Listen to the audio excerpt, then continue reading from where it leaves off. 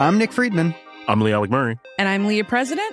And this is Crunchyroll Presents The Anime Effect. We are a new show breaking down the anime news, views, and shows you care about each and every week. I can't think of a better studio to bring something like this to life. And I agree. We're covering all the classics. if I don't know a lot about Godzilla, which I do, but I'm trying to pretend that I don't right now. Hold it in, hold on. And our current faves. Luffy must have his due. Tune in every week for the latest anime updates and possibly a few debates. Oof. I remember, what was that? Say what you're going to say and I'll circle back. You can listen to Crunchyroll Presents The Anime Effect every Friday wherever you get your podcasts. And watch full video episodes on Crunchyroll or the Crunchyroll YouTube channel.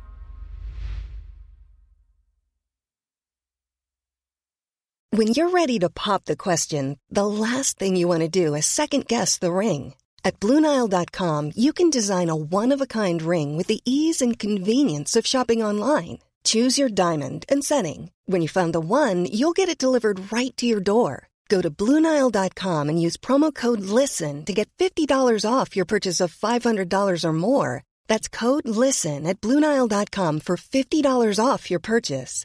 BlueNile.com, code LISTEN.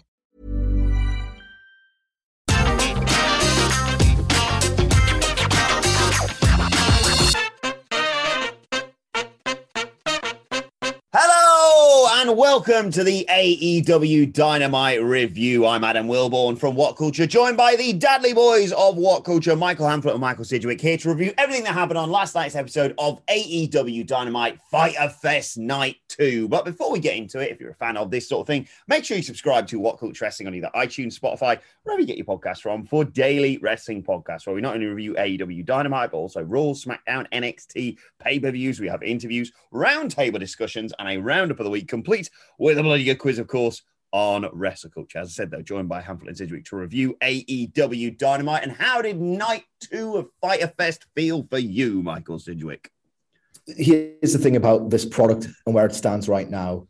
I was in dreamland after what was an uneven show. The rumors ahead of the show itself helped place me in that mood. An absolutely incredible finish put me in that mood. But I think what brought it all home to me, and there were elements of the show that I was just pretty bored and disenchanted by, if I'm being honest. And yet, if I'd had one prevailing bad thought, and I've had quite a few bad thoughts about AEW this year, in truth, interferences, them dogging it during the Saturday, Friday night era for the most part. But my one prevailing nagging issue was like, this company isn't totally perfect, because usually they can rebound from bad, apathetic Friday Night Dynamite show, and it's broadly excellent. But, you know, the fact that they've bungled Lance Archer means that this is all a bit temporary. He's the one symbol of the fact that they can't do this well for an infinite amount of time. And he's back, totally reheated, incredible main event, looks like a total superstar. I mean, what can this company do that's wrong at this point? Like, Archer feels like 2020 Archer again. Yeah, I watched the show live last night. Of course. And I feel no regrets about it. This is the thing. I thought a lot of it was rubbish. More of it was rubbish than good, actually. And I had a blast and I didn't care. And I was trying to reconcile that during the main event. I was probably the low guy on, but I still enjoyed it enough. And it's just hot product trumps hot show any day of the week. Like, every wrestling company in the world is capable every now and then of running a hot show, because you can hotshot things, or you can just present something that works on the night and then doesn't have any longevity or anything like that. This wasn't a hot show in and of itself. It was a hot company with its hot product having a slightly off night and the last bit not really mattering. I don't think any of the in-ring particularly excelled all night. I didn't care. I don't think any of the promos, there's probably one that I'm forgetting, any of the promos were the best of their kind, the best of these wrestlers that we're used to, and it didn't matter. Like, the energy was amazing. The card they've put together for next week is unbelievable. And the show wasn't so bad that you didn't have faith that next week's card won't be unbelievable, you know? On fire. And I know, like, we'll be finding other windows to talk about this thing, but I find it hard to believe that the announcement of potentially Daniel Bryan 5 minutes before Dynamite went on the air and CM Punk about 6 hours before Dynamite on the air doesn't feel like an accident. And that's like smart. That's not me being cynical. That's really, really smart. If what we're hearing it at very specific times for very specific reasons. Cool. Like, they're thinking about things, and it's all just, there's such a goddamn buzz around this company. And that was the prevailing thought through this entire episode of Dynamite, regardless of what was actually happening on the show. I realise that this show's an hour shorter than Monday Night Raw, but we're going to be talking a lot about what happened on this episode. But before we do that, Sidge, like you talk about the sort of wave of momentum. Obviously, they've had Road Rages, they've had Fyter Fest Night 1, Fyter Fest Night 2, they've got Fight for the Fallen coming, they've got Homecoming the week after that. Then they've got the debut of Rampage either the week or 2 weeks after that. And then you've got all this rumors and expectation about Punk, about Bryan. You've got All Out at the start of September. You've got the Arthur Ashe show, of course. It's a great time to be an AEW fan, isn't it? Yeah, it's absolutely incredible. And I don't know, like, the numbers back this up. I think it was last week that AEW Dynamite beat Raw in male 18-49, which is absolutely huge. But like, there's this romantic notion that between not only how great Dynamite is in itself, these teasers and the reality of this wonderful, like, opened up pro wrestling world and the forbidden door, it just feels like if that goddamn Delta variant can be suppressed, then this is proper golden age stuff. Yeah. One final question before we dive into it. What's got two thumbs, speaks French, and his Minute Wrestling predictions? Moi. Right, let's start with Chris Jericho versus Shawn. I'm just really, really in a good mood today, as you can probably tell. Ruined the AEW Dynamite review 5 minutes in from Michael Sidgwick. Anyway, let's talk about the first labor of Jericho. The show opened with Chris Jericho versus Shawn Spears, with the chairman being allowed to use a chair, but Chris Jericho not being allowed. And they brawled all over the place at the start. Jericho hoists him to the outside, whips him into the barricade, does the cameraman spot, and everyone pops and loves a bit of that. But Spears equalizes it because, yeah, as I said, he's allowed to use a chair and Chris Jericho's not. He gets one from under the ring. He brought one in, but Chris Jericho jumped him straight away. Cut off a Chris Jericho springboard with it, targeted the injured left arm of Chris Jericho. Later on, he props Spears up in the corner, the old 10 punches and a top rope Frankensteiner. But then he runs into a thrust kick from Spears for a 2 count. This time, Spears makes the most of the stipulation, gets another chair, bashes it on his back, goes to hit it over his head, but Jericho takes him down, puts him in the walls of Jericho. Spears fights to reach the ropes, but Jericho drags him back into the center ring. Looks like he's going to submit, but of course, Tully Blanchard distracts the official. He doesn't see the submission. Out comes Sammy Guevara and backs up Tully, sends him packing. Spears grabs a chair whilst he's still in the walls, twats Chris Jericho with it, hits the C4. No one is kicked out of the C4. Well, now they have. Chris Jericho kicks out. Spears looks to set up a chair-assisted C4, but Jericho gets out of it, hits the Judas effect. 1, 2, 3. We'll divvy this up into a two-parter for obvious reasons, Sidge. We'll talk about what happened after this in a sec, but what did you think of the match itself? I thought it was really good. Obviously elevated by a crowd that was just completely and totally, hopelessly, in fact, in love with Chris Jericho. They almost loved him so much that they burnt themselves out for the next 30 minutes or something like that. I mean, I don't think the match that followed was particularly great, but there was definitely just an exhausted vibe around the arena. Once this finished, the crowd were white hot for Jericho. And I thought this was without being a blow away awesome match, it was just a tremendous bit of business by a master and someone who's finally realizing their value and this reputation that they've not really shown on TV yet as someone who knows what the goddamn hell they're doing. I thought this was arranged so nicely. What I really liked about it, beyond MJF's absolutely cracking line about labor. Did you catch that? Yes, I forgot to mention that. So funny. Like, I've said it all along. I do a fat joke every single week. It'll pop me daft because I've got a dark sense of humor, but it was legitimately really funny. But what I like most about this in terms of the premise and how they executed it is that it wasn't like condescending or patronizing at all. And I'm in admiration as well. I know I'm trying not to skip ahead here, but of how they've escalated this labor stuff. And how they've created, like, this Labours thing is now one of the hottest things on the show. Well, we were gonna do a podcast, you and I, Sid. We talked about it a few weeks ago when this first got announced about, like, we could speculate on what the Labours of Jericho was. I'm really glad we did it because we were like, okay, well, he could do some sort of handicap match or, like this, a sort of stipulation that benefits his opponent, and we can do the one where, it's a really good bit of booking. And I think, Amphlett, you alluded to it again on Twitter, saying that having Chris Jericho's final, or, one of his final labors being against Sammy Guevara would be a real interesting sort of morality tale. But I suppose let's just dive straight into it, Sidge, because straight off the back of it, MJF grabs the microphone and says, right, that's it. You're not allowed to have anyone come out and help you anymore. If that happens, the deal's off, basically. So I've tried having a match where the stipulations don't benefit you. So how about we just get a straight up murderer in here, basically? The only MDK that Chris Jericho knows about is McDonald's, Denny's and KFC, probably. That's the line MJF can have for next week. He brings out Nick Gage, a guy who I think he said stabbed someone in the throat or something. Huge reaction for that. He's not properly, but for a week at least, Michael Sidgwick, Nick Gage is all elite. Absolutely unbelievable. One more note on the match, just to emphasize this, because I really think it was like a strong match. They weren't just going mad for Chris Jericho, because we saw a little bit of it in the Mox Carl Anderson match last week, where everyone was high as hell on Mox, but then for the first 4 minutes, they didn't really take Carl Anderson seriously as a challenger until they thought, you know what, he's putting his working boots on, let's react to what they're doing. So this really does underline that this was a really strong TV match. Like, they were with a Shawn Spears match every single step of the goddamn way.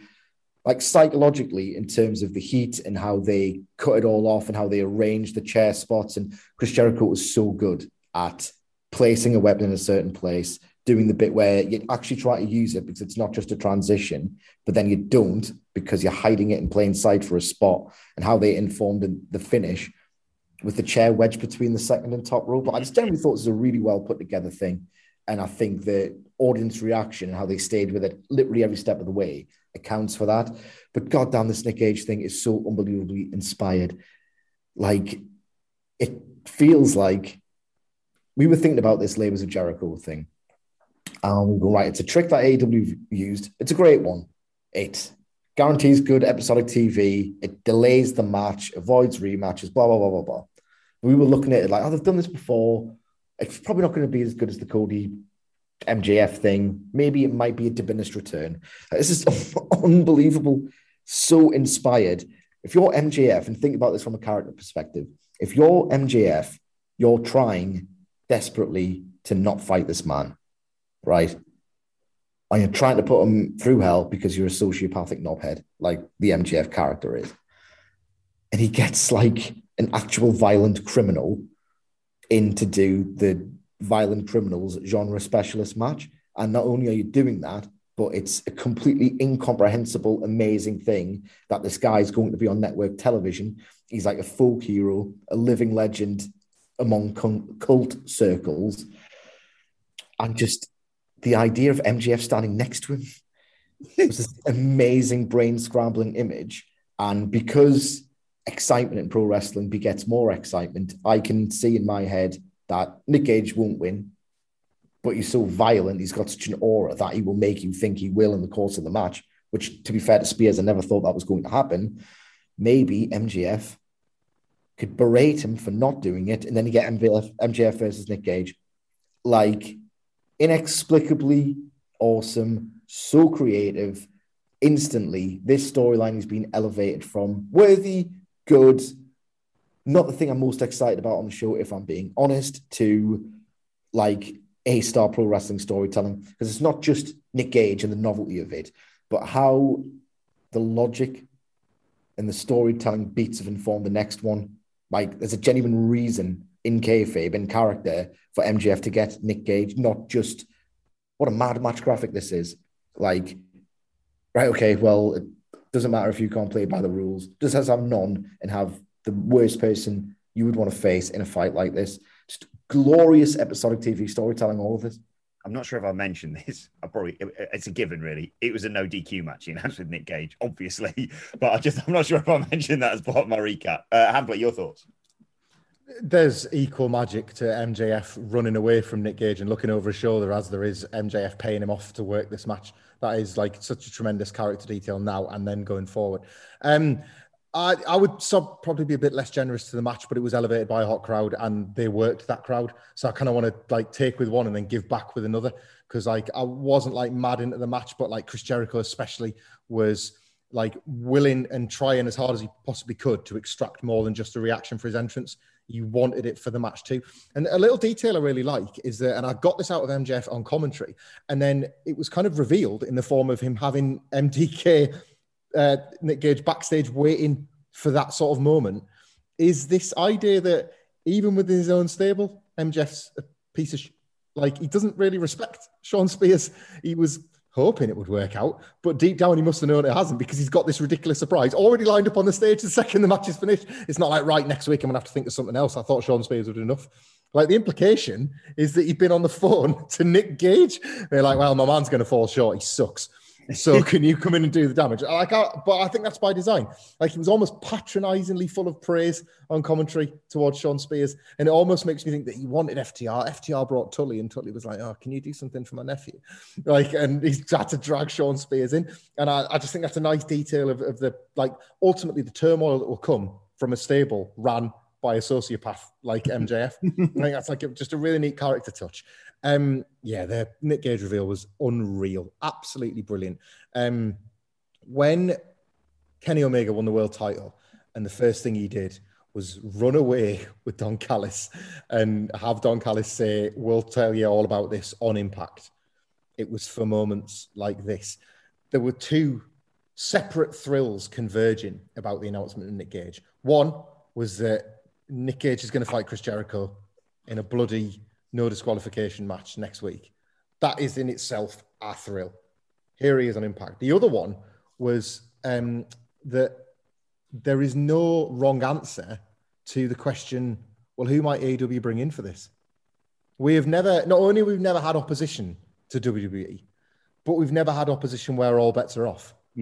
Like, every single week, if they're talking about a mystery partner or future labours of Chris Jericho, or when the trios division exists and you're looking for like Insta trios to set up because you need opponents, let's say, there's no wrong answers anymore. This is moved as it felt like it was doing the second that they mentioned Impact. And then again, when Kenta appeared on Dynamite, this is another extension of that. The thrill of Nick Gage appearing was yet more enhanced thrill of they can get whoever they want. The old rules are dead. It's Vince McMahon or bust. It's your NXT roster or bust. Well, Tony Khan just likes some wrestlers, and if he wants to, he can. Or the Young Bucks have got mates. They desperately want to get a payday. Or this guy that you always really liked, who should have been still in the industry, can be back in the industry again. Whatever. There's nobody that they can't go for. Like, dream as big as you want, and there is a chance you might get that favorite. And that is such an awesome feeling, like, to have back as a fan. And to have that as an established rule of a mainstream television wrestling show is incredible. It's honestly, luxuriate in that. And don't be like called a daft dreamer if one week you want to fantasy book your favorite New Japan guy to show up, because they might. Because Nick Gage has just rocked up to fight Chris Jericho I know we're jumping ahead, as the Painmaker. So they've almost done two, because it's like, oh, we've got Nick Gage, have we? Well, you can have that New Japan psychopath as well while you're at it. It's ridiculous. It's a ridiculous graphic, and it's been booked with no notice for a massive TV show next week. Dream as big as you like. It is. I said this on the news, and I've said it a lot, to be fair, and I get a bit hyperbolic with it, but it's such a brilliant time to be a wrestling fan right now. I was chatting to a friend of mine who's very lapsed over the weekend, and he's someone who also has been like, what's going on with this AEW sort of thing? And I was really trying to hammer home, and everyone should. You know, WWE, people have stopped watching that. They should get back into that because they're throwing everything at the wall. It's gone wild over there. But particularly, I was like, you need to start watching AEW. If you haven't, they'll explain stuff, not spoon feed it to you, but they'll explain stuff. You ain't just going to go, well, this something, we won't give you any backstory to it, because it's just such a thrilling time, as Hamflett alluded to it there. Following that huge announcement, we got a little video by Miro just threatening everyone again. Basically, he will defend the TNT title at Homecoming, I think it was, he announced. Yes. Yeah, I've written, he will defend the TNT title at, and then forgot to write that sentence, but I knew it wasn't next week, so I'm fairly certain it's Homecoming. And then we got Frankie Kazarian, the elite hunter, as he was described as a little bit later on, versus Doc Gallows. You had some reservations about this, Hamflet, so I'll come to you in a second. I'll run through what happened. Kazarian immediately goes after Doc Gallows. Carl Anderson's at ringside, so he probably needs to because he knows the numbers game is actually going to catch up with him. He hits him with a missile dropkick, but it's Gallows, so Gallows has the power advantage. He hits him with a huge big boot to take control here, takes Kazarian out to the floor, throws him out there, I should say, where, of course, cheap shot from Carl Anderson out there. Later on, Kazarian avoids some shots from Gallows, takes him down, clothesline, back suplex, springboard, leg drop for a near fall. Anderson gets involved again. He gets taken out with a leg bulldog, but that allows Gallows to hit a right hand and that sit-out tree slam for the victory. Post-match, Anderson attacks and they hit him with the Magic Killer. Again, I'm going to do this in two parts, Hamflet. We'll talk about what happened post-Magic Killer in due course. But as I said, you were intrigued as to which version of Doc Gallows would show up and how this would work with Frankie Kazarian. How was it? It was rubbish. Like, I had my reservations and I think they were founded. Like, I like my Kevin Nash radar beeps every time Doc Gallows is on screen. Like, go and make that money off this stupid industry because you've fallen on your back enough times to earn it. But like, you're not very entertaining when you do it. Like he's so funny. Like, I'd want him around too. I'd have him working at What Culture if he wasn't in wrestling. He's clearly a blast. And yet, like, this was rubbish. This didn't feel elite level wrestling. The booking was perplexing because you've pretty much killed Kazarian. I don't think that's hyperbolic to say. I think you might have killed the Elite Hunter as a preeminent threat. The audience received this as if they were watching a scabby value range version of the feud they like, which is the Elite versus Hangman Page, etc. You know, like, that's evidently what they really want. Evidently going to be amazing. Is amazing. This was kind of like the worst version of that. Neither man got a great reaction. None of it felt special. None of it felt worthy. Kaz getting beat didn't even feel like... It was bad booking, but it was like, it didn't leave me feeling, oh no. It was just like, halfway through the match, I stopped caring. So never mind that he's been beat. Like, maybe the Elite Hunter wasn't somebody to invest in all along. Not even a disappointment because I didn't have high expectations, but not good. Not good. The promo after the fact was loads better. It was really fun. Kenny Omega not being able to do the Hunter has become the Hunted was a treat again. Like, as funny for totally different reasons as Bangkok, baby. Like, because he just knows what he's doing. Like, this week's dig at WWE's overscripted wrestler is forgetting your line. Like, he's got one every week. Like, you know, me and Tony were talking in the back. Like, he knows what he's doing with this character, and it's great and it's funny. But even this Page and Hangman Dark Order runoff thing was we've got none of that story left to tell. Let's get to the match next week. Like, that was far from rubbish, but it didn't feel anywhere near as urgent or as, like, era defining as last week's promo was. None of this, like, reached any kind of apex for me.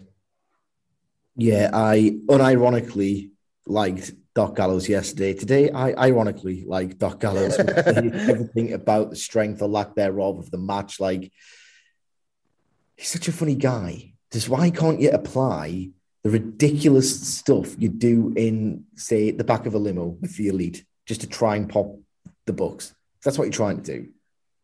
Do that in a match. Now, what's wrong with you?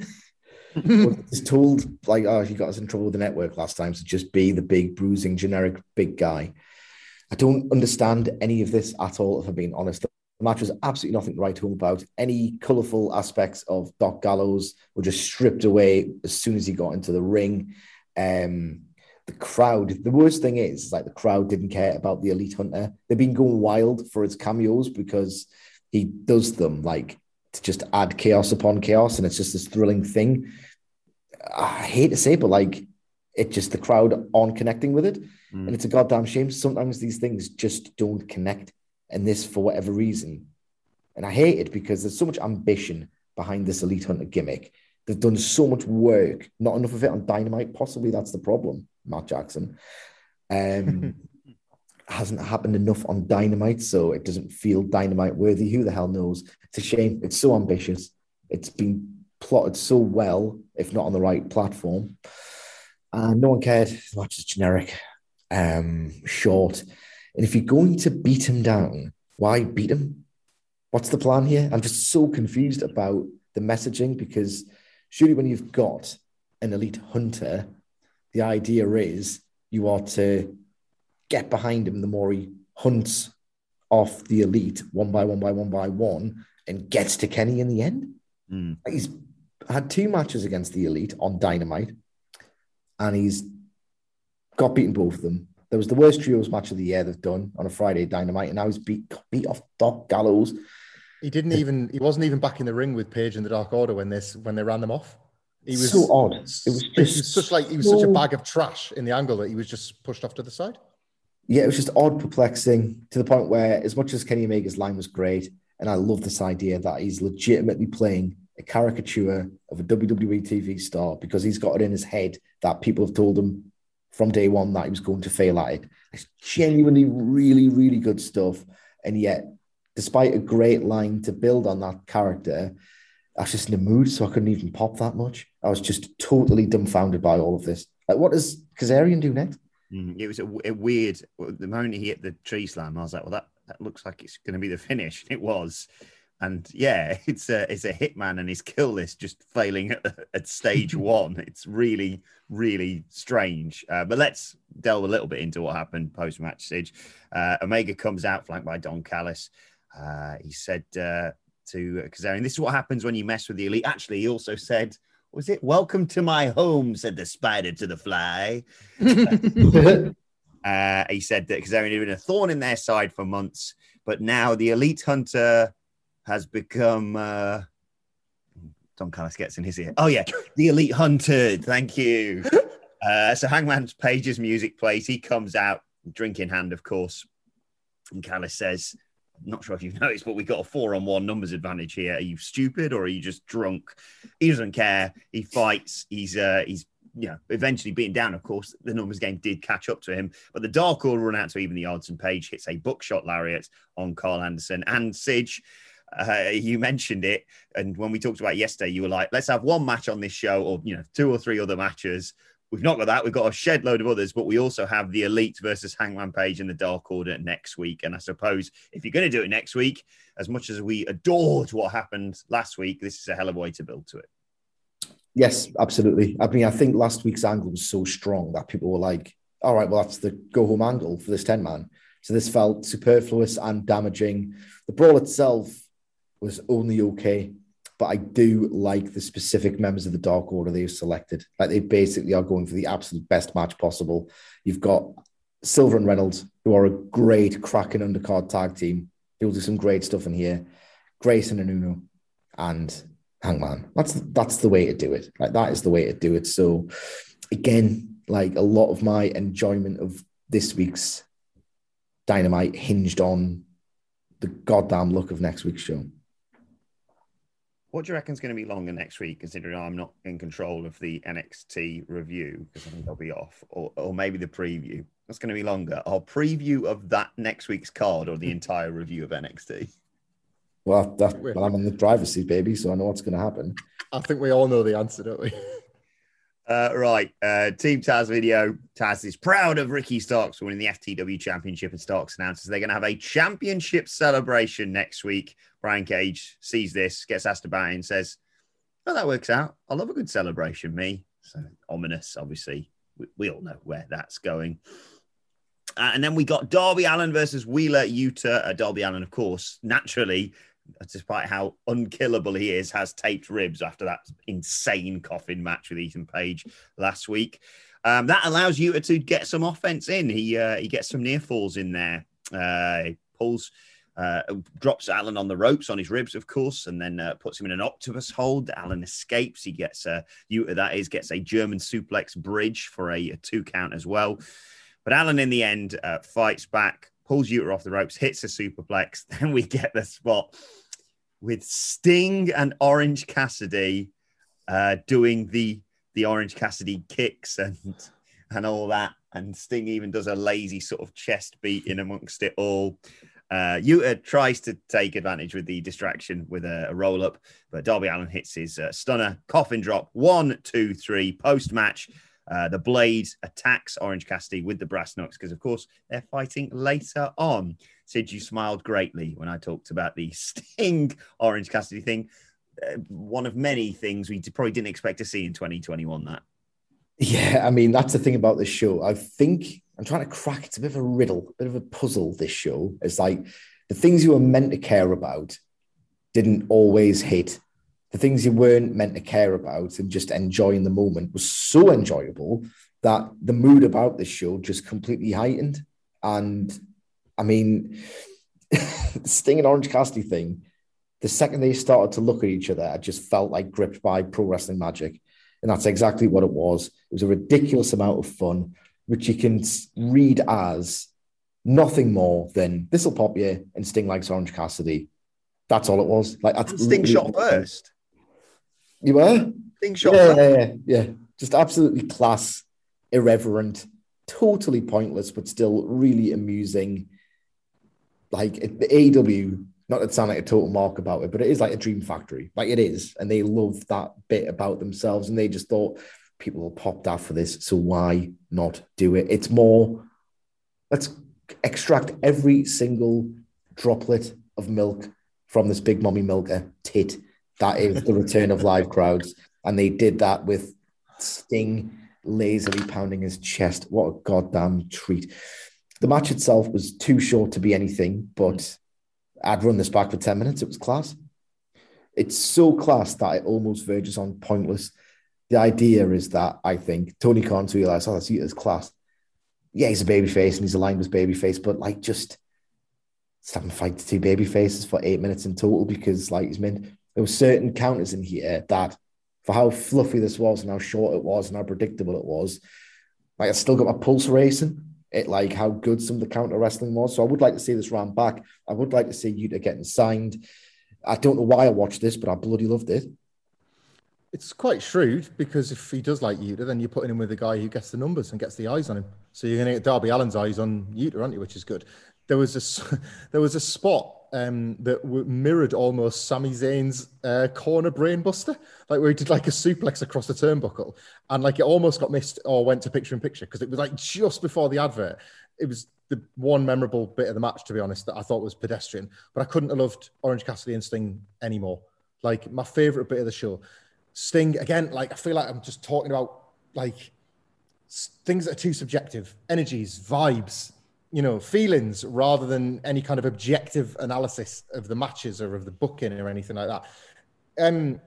If you allow a very small diversion, like the UK has got a very rich history with comedy, but it's also got a lot of miserable old bastards from club comics past that believe like young person's comedy to be rubbish now because it's not racist enough or it's not sexist enough or it's not homophobic enough. Yeah, all that sort of bollocks. Barry Cryer, comedian, comedy writer, 86-year-old, I think he is at the moment, still presents on Radio 4, still puts over young comics whenever he can, goes and watches young comics on the scene because he cares about the art and he wants it to be improved and he doesn't want to be one of them people that just because his era was the 50s, 60s and 70s that he thinks that's where comedy should be because he understands that art constantly needs to progress and move forward. Like, and I just get such a nice feeling when I'm like watching Barry Cryer talk about comedy or be a comedy performer because he still cares enough about the craft.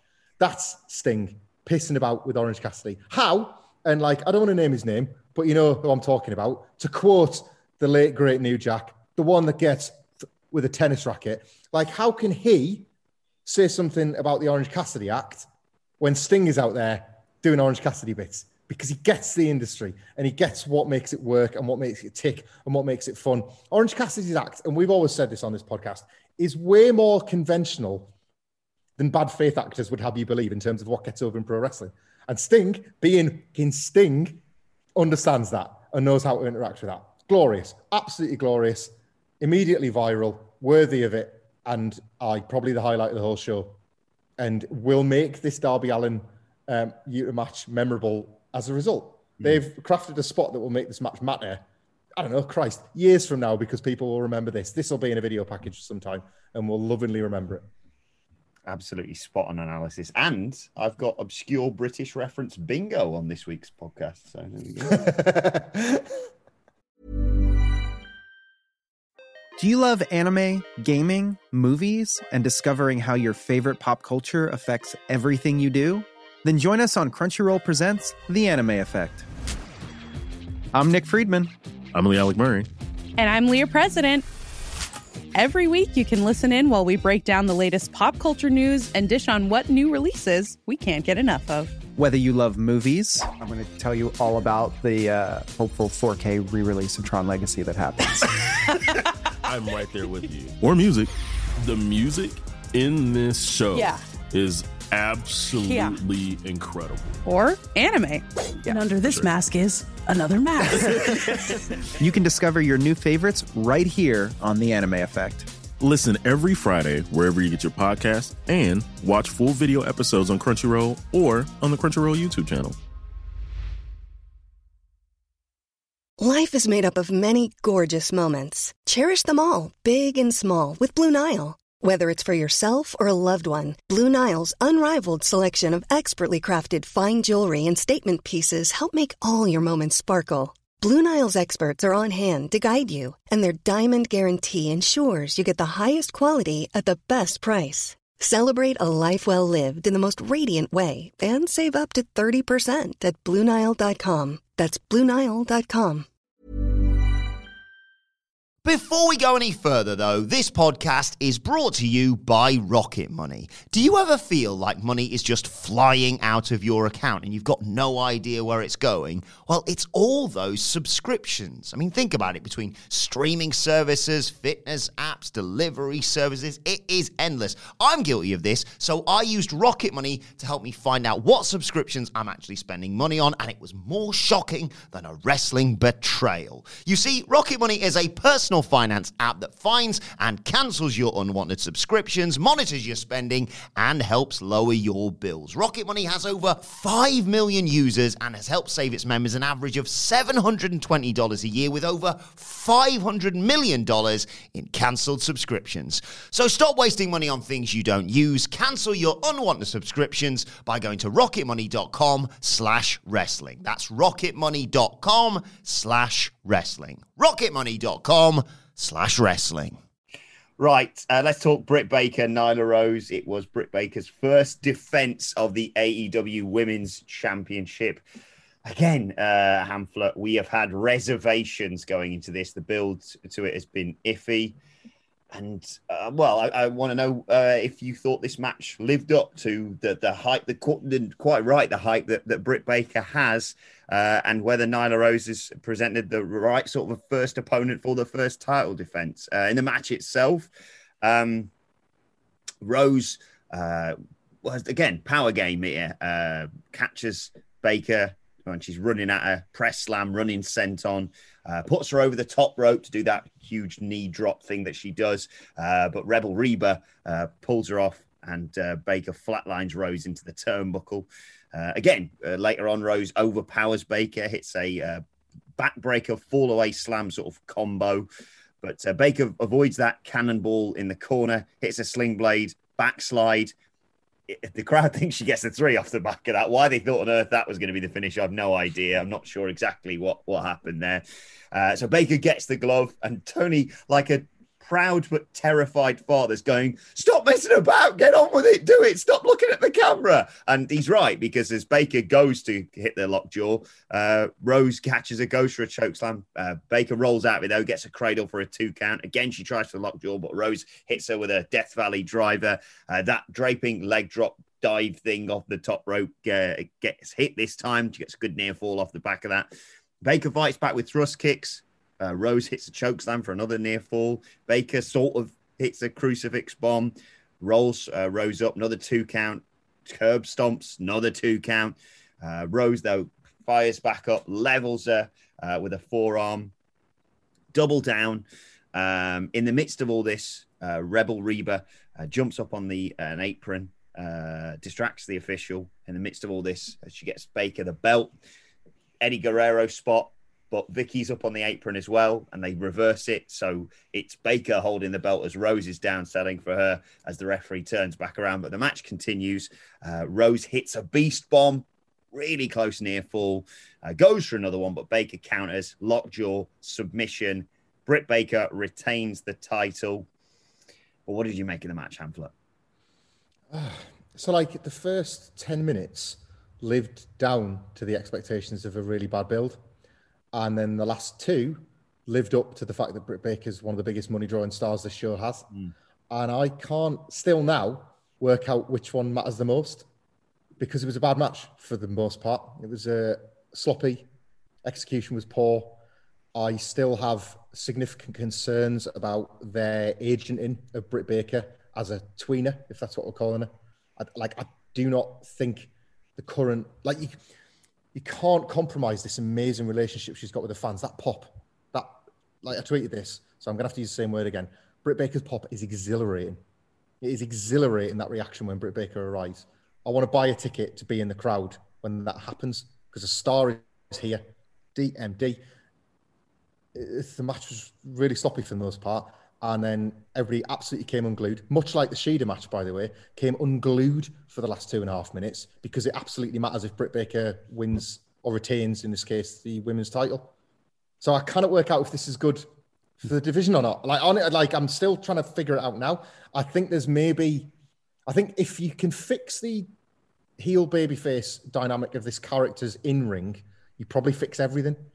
I hope that they're going to steer into some fantasy booking of mine from last week with the QT Marshall promo later on, because there are several wrestlers backstage waiting for an awesome match with Britt Baker. And I think Britt Baker needs an awesome match.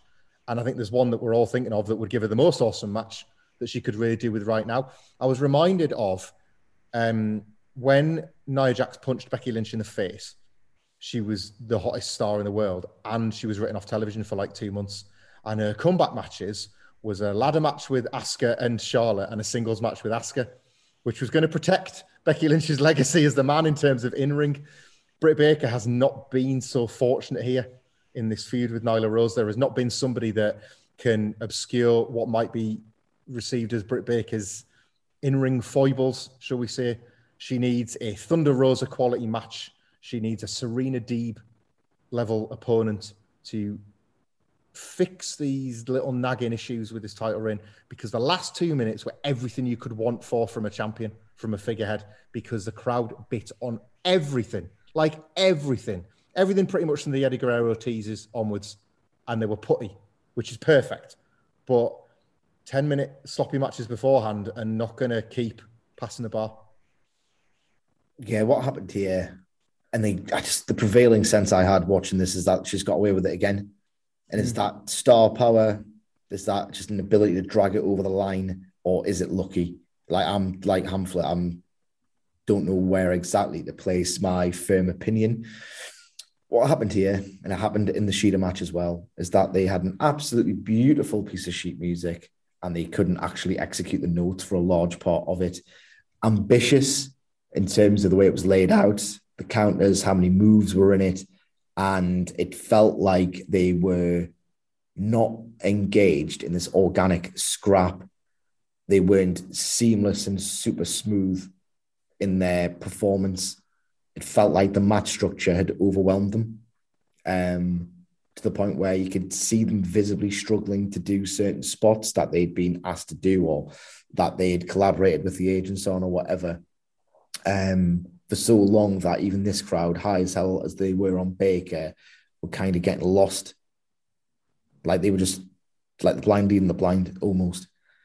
Then the last 3 minutes happened and they were electrifying to the point where they were so good that what was trending almost to disaster levels felt like anything but. Wildly uneven. I don't know what the answer is. I don't know if you put Baker in there with a superior worker. I don't know if she just needs more reps, because there's a certain muscle memory missing with Baker in the ring that you can only get by just working and working and working and working. And with the pandemic, the dentist job, the schedule, I don't know what the answer is. Maybe shave a few minutes off here or there. Maybe don't give a Nyla Rose as an opponent, but, there aren't that many Serena Deebs. They just aren't. But her sheer star power gets these things over the line in the end. But I'm not as high on the reality of the title run as I was the prospect. The need to have a little bit of a look at how to correct this at this point. 3 minutes off every match, a bit more basic. There was a lot of like hold transitions. And Baker's usually really good at it, but like, yeah, it just felt like they were actively, visibly trying to recall things and talk each other through it, and didn't work. But then 3 minutes were ace at the end. Sid, what do you think of the press conference came afterwards? It was FTR and Santana and Ortiz talking about the fact that they're basically the same. But Ortiz responds to FTR by saying, "You're just a pit stop on the way to tag team gold." Santana pulls out photos, talks about his childhood, his family's upbringing, his mother. And Dax Harwood says, "I care about three things, and that's God, family, and pro wrestling. The only thing left to do is show up and beat your ass." And they're gonna fight next week. We're getting the match. It's about bloody time we got the match, because this build has been okay but protracted, and it's good. Again, I call this. It's good that they're doing it in North Carolina with FTR. Again, they've arranged all of this to maximize superstar reactions to the hometown guys. This was good in terms of content, good in terms of premise. Anything with a sport and flavor I like. Santana was great. Dax Harwood was great. It, however, was so clearly not a press conference. Yeah. There were no members of the press there. The whole staging and the blocking looked very, very fake. And it was so bizarrely edited. Oh, the editing was so awful on this. Like, there's this big emotional crescendo that Santana was trying to reach. And then the next minute, it felt so spliced in that the editing was so bizarre. It was fake in every way, which is so odd and suboptimal, when the whole idea is these are four very real men. Just two of them come from very different, albeit real backgrounds. And then to do something fake like this, irrespective of how well they tried to perform it, it was just too fake, and it just completely undermined everything they're trying to do with this premise. Like on the first draft, they gave this 5 minutes, and then just beforehand, or when the final draft of the show came out, they went, "Oh, actually, that's only got 2 minutes." And like, we filmed that as a 5-minute segment. And like you say, they just had to cut it really weirdly. You seem to be in agreement. Yeah, I found this like intensely frustrating. So if the central premise is a press conference, you're right, you would assume it to go maybe 4 or 5 minutes, questions from these voices from off screen to at least mimic the idea, so we never got that. So the press conference thing was dropped pretty much straight away, and it was just some dressed up desks. The cuts were so jarring that not only did they kind of ruin the flow and the momentum of the promos that the wrestlers were cutting, but it broke the immersion, and it allowed you to think, well, hang on, what's actually going on here? Has this been cut because the quality of the verbiage wasn't good enough? Or, and I think this is more likely, has this been cut because AEW still have a massive time management problem? And I was leaning on that one because I want to give the benefit of the doubt to these great talkers and these great performers. So I'm leaning on this fact that this belief I've got that yet again, they've not really formatted the show all that well. They've not, the time management isn't what it could be. And then Christ almighty, what a segment next to double down on that. So I'm already going into, I'm already in a little bit miffed because I really want to love this feud. And, oh God, they must have wasted some time tonight to have to cut this. And it's then what I'm seeing next is what they've made time for. This going back to back with what came next only left me more pissed off with a feud that I'm pretty invested in the form of FTR and Proud and Powerful, because I thought this was the next 10 minutes of television was just a total time sink. Yeah, well, let's talk about that. It was Andrade El Idolo. He's brought out by Tony Schiavone. He's got a surprise. He's got a new executive consultant, and it is a man with a magnificent mustache. One Chavo Guerrero. He comes out, puts AEW over, says it's the place to be. Looks around the changing room and sees so much talent. But with all due respect, he doesn't see anybody with as much talent as Andrade. Death Triangle come out. Of course, Andrade referenced them the previous week. They all come out. The real star of Death Triangle is there, of course, Alex Abrahantes. Pac says, yeah, you mentioned our name last week. We hide from nobody. Andrade thanks them for coming. Back and forth in Spanish. Chavo translates for Pac and, well, all the rest of us. They're all talented in Death Triangle. They should all be holding championships. And if they want to change that, they need to listen to Andrade. And Andrade gets the mic and says, one question. Why do you work for Pac? Why not work for Andrade El Idolo instead? And Pac said, look, Penta and Phoenix, they don't work for me. This is a family. Phoenix grabs the mic, says that they are the real faces of Latinos. Penta rants in Spanish, and it's getting over. Alex says, Penta says, huge pap. Why would we want to join a group with you when you're not even on our level? Death Triangle rush the ring. Andrade tells them to relax. Referees stop them from getting in, and Andrade sort of backs away, flanked by his new executive consultant, Chavo Guerrero. You were talking about this, Hamlet, so I'll give you the floor immediately afterwards. I'll do the good bit first. I think it was okay to feel like they were foreshadowing the turn. I feel like it was okay to see that at the eventual turn of the Lucha Brothers on Pac. That's pretty great. Who doesn't want to see Lucha Brothers Andrade rip it up in trios matches? That could be a lot of fun. Maybe that's the magic fix for Andrade. Because Chavo Guerrero isn't the magic fix for Andrade. Not by a long shot. Like, I don't want to be Seymour Skinner doing that must be the children that are wrong. But Christ, what a week for the Ben Roy era massive. Getting no more words and Chavo Guerrero in the same week. Like, if you were banging a friggin' SmackDown in 2008, this is your week in mainstream professional wrestling. I swore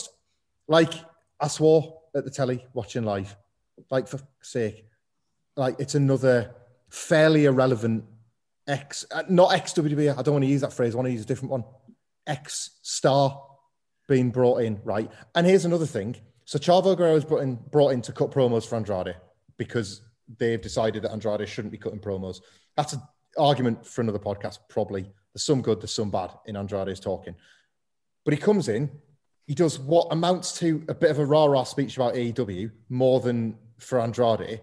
Clearly just like Matt Striker marking out about the fact that he's got this role, right? Which, by the way, was a dropped promise from Andrade 2 weeks ago, and there was a Pepe sign in the crowd. So it's as if they've been like, we're sitting on the big Chavo news, guys, for like 2 weeks, where like half a fan base, and I saw it happening live, is grumbling on Twitter. Oh, Jesus Christ. I don't mean this to be like a Matt Hardy-style burial of Chavo Guerrero here. It's just, I feel like he's a lot of people's not their guy, Chavo. Like, he's always had that energy. Like, Chavo Guerrero is very few people's guy, and they were presenting him as your guy, like a Jake Roberts. They were like putting them kind of in the same league. He's not. Like, he's just not. And so he comes out, and the whole premise is, right, okay, if I absolutely have to buy Chavo, it's because he's confident and competent on the microphone, so he's doing the speaking. Pac has a word, and then Andrade takes the microphone back. So Chavo's just another guy in the ring. He's another member of... He's Vincent in the NWO Black and White. He's just somebody else to stand in the ring as part of a pointless entourage. And then a pull-apart brawl doesn't even happen because the brawl doesn't get started for the referees to pull apart. They break them up before a punch is thrown in anger. This segment was crap. Like, and I feel I don't want to like jump on a point I feel like I know Sidgwick's going to make, but we've had a bit of office discussion this morning at a safe distance, and I disagree with you, Wilborn, on Abrahantes, and I think Sidgwick does too. Oh. I'm not sure that he adds. I think I liked him as a commentator, guesting, as getting to like hang out with the rest of us for 5 minutes. I don't think any of this worked. And I think it's another failed week for Andrade. And I feel immense frustration at the fact that Zelina Vega is getting hypnotized at the top of a ladder instead of coming out and helping her guy get over. Yeah, Sige, what do you make of the fact that the contract does read Guerrero? That name. Yeah, right. I'm going to be nice. You know why? Because I'm a goddamn consistent guy with principles and scruples. We've long, for ages on these podcasts, when we've discussed Io Shirai and Hikaru Shida primarily, we've long campaigned for wrestlers who are very talented, who, because they don't speak English amazingly well as their native language, not getting enough TV time or a substantial enough story as a result of that. This was an attempt to correct that. It wasn't a particularly successful one, no, but I really enjoyed that they're trying. It was just not good. And it wasn't good for several reasons. But please do something more like this. Keep it more compact and make it significantly less confusing than it really needs to be. Because as Hamlet rightly pointed out, if Chavo Guerrero's there to talk, have him talk I don't want Andrade to be mute. I don't want to just stand there doing nothing like Brock Lesnar cashing in his checks. But there needs to be a ratio there. And they just didn't really hit it at all. Like if he's going to do the talking, he has to do most of it. Not all, but most. Alex Abrahantes, when he comes out, like almost in gear, doing Zero Miedo, I think he looks like a total dork. And I think by association, Death Triangle look 90% less cool. He looks like he's won a competition as a super fan to like at a house show to come out and you can be the grand old mascot. He makes them look so less cool, which is such a shame because, again, we were talking about this earlier. Pentagon has got such a presence and a voice that it's like the Tanahashi Atsushi Onita deal. You can't understand, not speaking Japanese, unless you do, obviously, a word they're saying, but you can tell through the presence and everything else that they are amazing promos. Penta's an amazing promo. I just can't understand the promos. He's so cool. He's such a badass. Abrahantes needs to go, particularly since Pac can really talk. So Abrahantes, I'm sorry, it's not worked out. Penta says, I don't think it's quite getting over as much as he wants it to or they want it to. Get rid. I don't know why Andrade's got a guy with a touchpad. Unless they've got something lined up. I don't know why he's there. I don't know. It's odd. But being nice, like this went on too long. Chavo's not it. They teased at least a direction that either the surprise, and I think there's going to be a different one, because I'm bargaining because this company has generated that kind of blind faith at this point, as at least it pertains to this angle.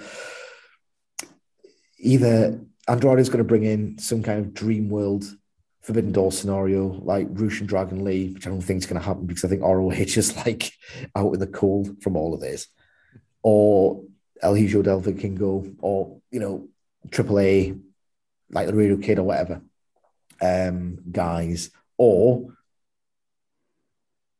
Lucha Brothers are going to align with Andrade, and Pac could possibly like play straight man to like two total dorks, and he can have some nice fun with that or whatever.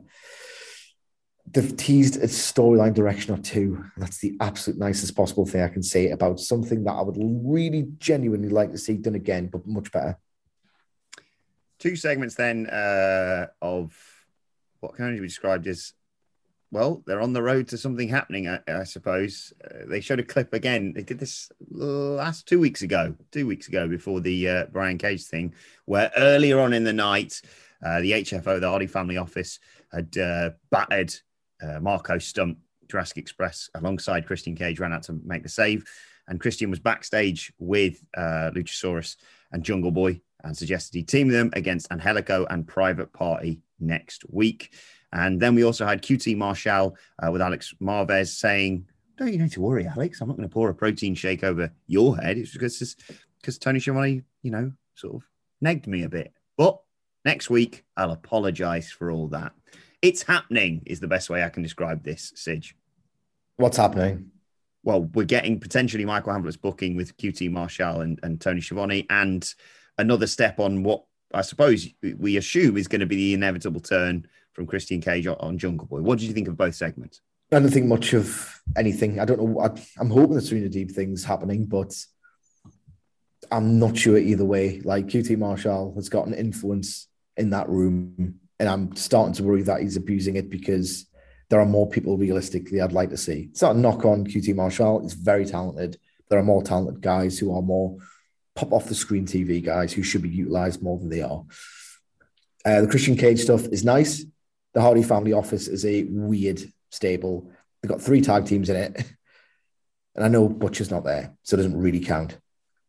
That's generous. They've still got 2 tag teams in it, and they should be, competitors in the division. It's all very odd. I'm starting to really want to get past Jungle Boy versus Matt Hardy. I kind of want the turn. And I know I'm being impatient, and I know it'll mean more the longer it happens, blah, blah, blah, blah, blah. But everything around Christian Cage versus Jungle Boy is nowhere near as interesting as the direct, or rather indirect teasers of, oh, you bastard, you're going to turn on Jungle Boy. Like more of that, less of the pretense to the contrary. It would be quite nice. based on the outwork everyone ethos that Christian will turn out to pretend to have had when he does turn, if he uses and abuses his relationship with Jurassic Express to eradicate like 6 wrestlers at once in the form of the Hardy family offices, and then to turn on Jungle Boy and say, well, I don't have to outwork everyone because you helped me get rid of some of them, and now I'm going to destroy you, you cheeky little bastard, for stealing my title shot against Kenny Omega a couple of months back. I'd take that now. I don't need much more layering, I don't think, because it doesn't feel terribly current otherwise. It doesn't feel like super topical all of a sudden.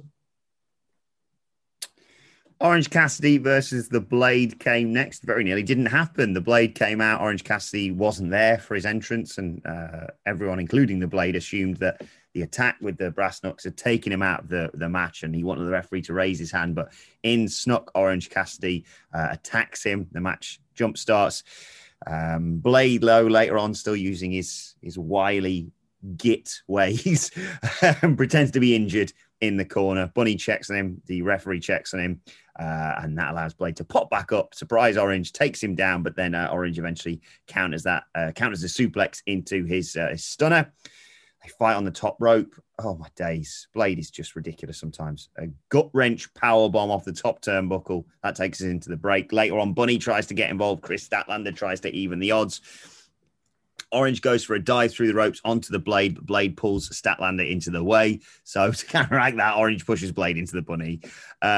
Blade hits a running lariat, spinning tombstone pile driver, effectively gets a 2 count, goes for the Dr. Bomb, but Orange Cassidy fights that. He's been trying to hit it all the time, but his back kept giving out. He finally managed to hit the beach break. Bunny distracts the official, gets the brass knucks again to the Blade, but Orange dodges it and hits the Orange Punch for the victory. And post-match, he pops on the brass knucks himself and hits another Orange Punch, just for good measure, on the Blade. Hamflet, your take. Very little. I think they knew that this match didn't have a lot going for it, hence like an angle earlier on in the show to try and heat it up more for the live crowd. And I hope that live crowd would bite on that investment and thus elevate this for the TV viewers. It was fine. Like it was fine work. It was better than NXT fine because there was an atmosphere. And it was better than Raw or SmackDown fine because the character's more interesting. But it was like just fine for AEW. Like the standards are way higher of what you would expect from like a Dynamite match between two fairly well fleshed out characters. I really like that Orange Cassidy's got the brass knuckles now. I like that he can add a superpower to the Orange Punch cheekily every now and then. For the man that reaches in his pocket to one day come out with the knuckles on his hand is a pretty cool payoff once in a while. So something has come from this, but the rest of it I thought was pretty pedestrian. I like this. I think I would have been way higher. If this was like a uniformly great episode of wrestling TV, this would have got over so much more as the fun bit, the crowd-pleasing bit. As it happens, it followed like a not particularly great block of pro wrestling TV. So it felt way more... I feel like way less fun than it ordinarily would have been, if that makes any sense whatsoever, because I really was ready for something amazing. And this was never going to be an amazing match, but I was ready for something like that just sort of almost saved the show. But viewed on its individual merits away from this kind of dampened vibe that it sort of was worked within, I really enjoyed it. The powerbomb, buckle bomb thing was absolutely awesome. And what I really liked about the brass knuck stuff is in the last 3 or 4 minutes of this match, they always added an extra twist. He never quite got the brass knuckles when he thought he was going to. That came like one move later. He never made the comeback when you thought he was going to. There's always one little obstacle to get the happy ending. I thought they put a lot of work and thought into the crowd-pleasing moment to almost get the show back on track. Like, this is way more fun than functional, even though it was functional. Hamflet mentioned it earlier, Sid. We didn't get your thoughts on Chris Jericho after this, revealing he's going to bring the most violent and dimensioned version of himself next week for that match with Nick Gage. He reveals he's going to bring the Painmaker back. It was odd, this. I knew exactly what they were doing, and I know what Chris Jericho does. Chris Jericho apparently went to see Michael Jackson in concert, like well before he was cancelled. Or maybe, no. He's always been cancelled. I'm not going to talk about Michael Jackson. He went to see Michael Jackson in concert and he saw him do the thing, arms outstretched. And because Michael Jackson was possibly the biggest megastar of our era, of our lifetime. His death was Elvis dying, wasn't it? Yeah. You remember where you were when you heard that Michael Jackson died? He's the most famous guy in the entire world when I was a kid. Yeah. So because of this, when he did the Y2J debut, he just outright thinged it. People knew he was going to be there. People wanted him to be there. And he just decided to get a pop and illustrate his inherent star power by standing there like that. But this was filmed in such a weird way I can't articulate that I always felt it was someone dressing up like Jericho for a laugh for a few seconds. I thought, it's the Painmaker. So that was a little bit more amusing than I think it was intended to be. However, the idea, the premise is fantastic.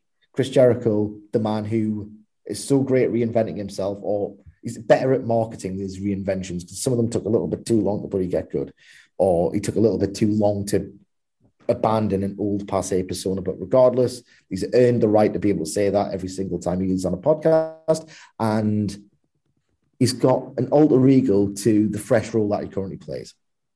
That's great. It implicitly puts over Nick Gage when ahead of Chris Jericho beating him.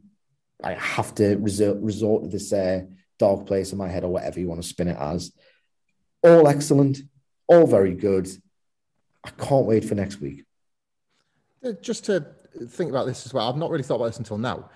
The Painmaker makes so much sense for the Nick Gage match in terms of a character and him having to burrow into something else about himself to get through this. Is the Labours of Jericho going to play with Chris Jericho's wrestling CV effectively? So you've had Le Champion effectively work against Sean Spears and win, and now he's going to be the Painmaker. Is MJF going to dust off Lance Storm or something, and Jericho's going to have to be a thrill seeker and out wrestle the wrestler for the night or something along those lines? You know what I mean? Is the possibility that this is actually foreshadowing him having to dust off all the versions of Jericho for the Labours of Jericho so that you get the very best composite for MJF? No, because when they were doing the sit down at Road Rage, some nice people decided to chant Y2J Chris Jericho because they like him. It's don't call me that anymore, not him. Reinventing myself. I'm doing this on every single podcast. Oh, God. Very protective over these reinventions as Chris Jericho. As I would be too if I had such an incredibly illustrious career. As I've said before, the harshest thing about being a pro wrestler is that the more bumps you take, the more people don't give a toss about you. It's so cruel inherently. And he's done really well to have such longevity. Everyone knows this. So when people go, that's Y2J, he goes, I'm not. I've got a studio album since then. It's not greatest hits tour. So that's his mentality. Maybe one of the Labours of Jericho is going to have to sit through an entire Fozzy album. Who knows? So next week it is going to be the Painmaker versus Nick Gage. No DQ. Insane lineup for a fight for the. I think Chris Jericho. That dope doesn't work, because if Chris Jericho was listening to a Fozzy album, he'd be absolutely vibing. Yeah, fair point. That I know we talked about the Taz meme, but the cat bobbing its head, that'll be Chris Jericho listening to the Fozzy album. Sidge, I'm going to double check with you because otherwise I'm going to be really embarrassed and butcher his name. Hikuleo? How am I saying this? Hikuleo. Okay, yeah, Hikuleo, I haven't heard it enough to get it. Tommy Tango's brother. He's going to be facing the winner of the IWGP US title match we're going to talk about in a second. You've also got FTR versus Santana and Ortiz, Christian Cage and Jurassic Express versus Private Party and Angelico, Tony Khan announcing a major new live event. And of course, as we've talked about before, the Elite, Kenny Omega, Young Bucks and the Good Brothers versus Hangman Page and members of the Dark Order, Evil Uno, Stu Grayson, Alex Reynolds and Johnny Hungy. And then in 2 weeks, we got a video package hyping this up immediately after this. It's going to be Cody Rhodes versus Malachi Black at AEW Homecoming. Right, Sid, let's talk about this main event. It was I said the word brutal quite a few times. Savage Texas death match for the IWGP US title. Jon Moxley defending against Lance Archer. No DQ, last man standing rules. And yeah, we'll talk about it. I'll review it and then I'll get your thoughts, Hitch. But I already know Hang on. Is this a good last man standing match? Yeah, it was. Moxley immediately goes after Archer, of course, but Moxley gets caught with a pounce, followed by a running cannonball sent onto the floor by Archer. They go through the barricade via a running shoulder tackle. They brawl into the crowd. Moxley jumps off some stuff, and Archer grabs a fan and uses him as a weapon against Jon Moxley. Later on, Archer dives through the ropes with the forearm, knocks Moxley down, exposes the concrete, but gets caught out by Moxley and hit with a paradigm shift, which busts him wide open.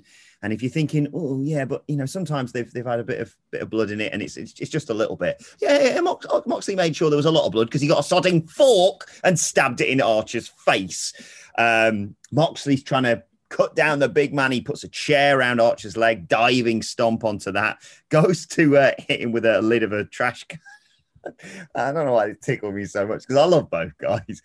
But Lance Archer just punching it into Moxley's face was a real highlight for me. Back and forth punches here, and Moxley just decides, I'm not sure if you're bleeding quite enough. Forks, not really cutting it for me. I'll just bite your head. Bites his head, of course.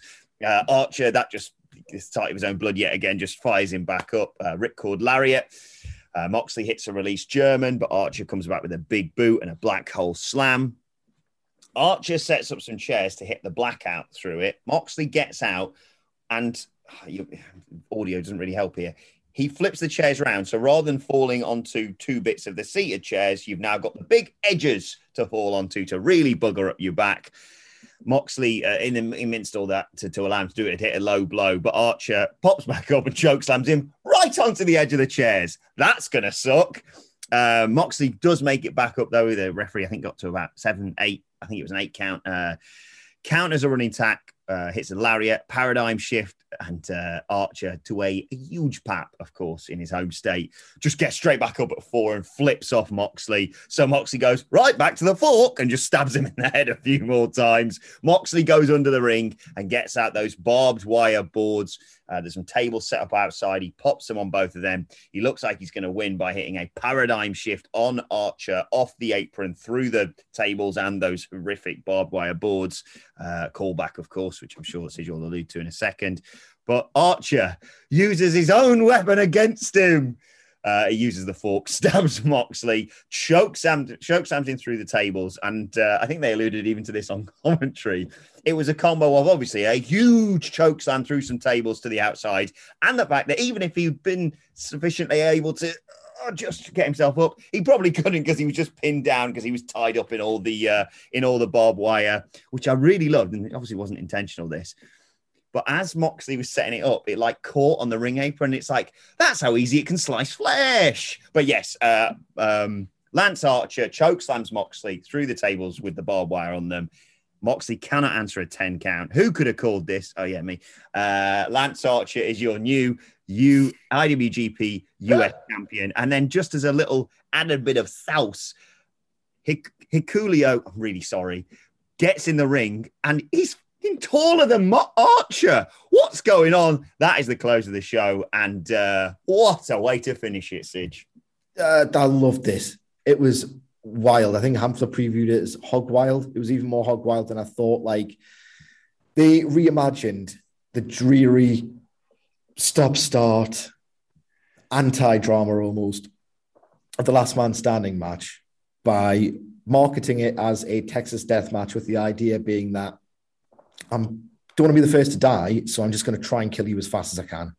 Like a last man standing match sprint. What an ingenious idea to get this match over. It was worked so furiously that I was just completely overwhelmed by the violence and the pace. Just thought it was absolutely fantastic. The chair spot looked unbelievable. The finish was... It was sort of one of those matches where there were certain things, right, if you want to really be boring and do our jobs about it, that Archer didn't sell that thing from the chair. I don't care. It's just too gloriously brutal, and it was so clever. These matches never get credit for being clever. And yes, maybe they could have registered the threat of the weapon before they put them through it. That's half the yard. But I didn't care. It was a sprint to the death because you're massive, Lance Archer, you will kill me. I think it did an absolutely incredible job of putting him over had he not even won the title. That's how smart he worked this was.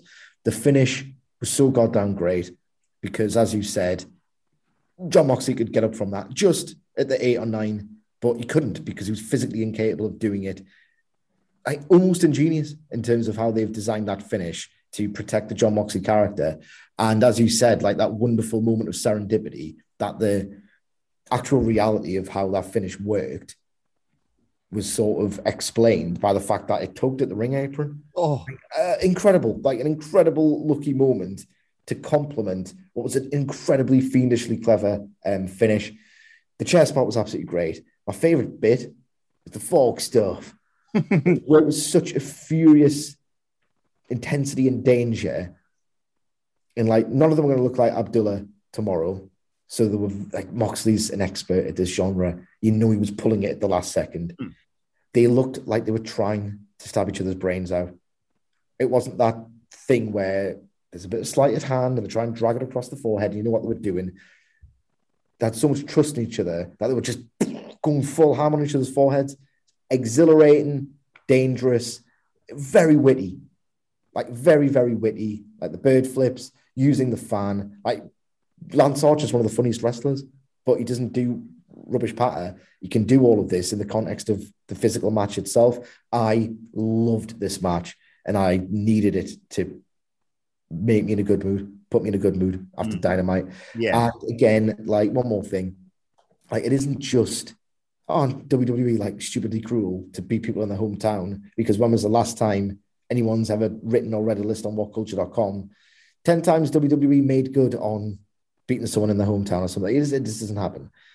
Not only was it a nice thing for Archer, not only was it a fundamentally really important thing to do to make him credible, because he can coast off this for the next 9 months of his career, right?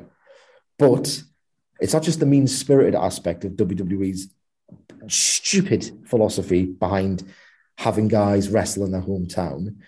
Like every real sport indicates that having the home advantage works massively. You've got a massive crowd behind you. Like it's so logical that this would happen. Not just nice, not just really well done in a way that, oh, we can do whatever we want with Lance Archer because we've got this in the back pocket. So have him get beat to Miro. Like, oh, blah, blah, blah, blah, blah, because this is going to get him back over. It's smart. It's just nice. And it makes all the goddamn sense in the world. Loved every single second of this on an intellectual and emotional level. Yeah, I was a bit of a low guy on this one. There's still things I loved about it. It was that kind of match. I wasn't terribly invested. Find this formula a little bit plodding, if I'm honest.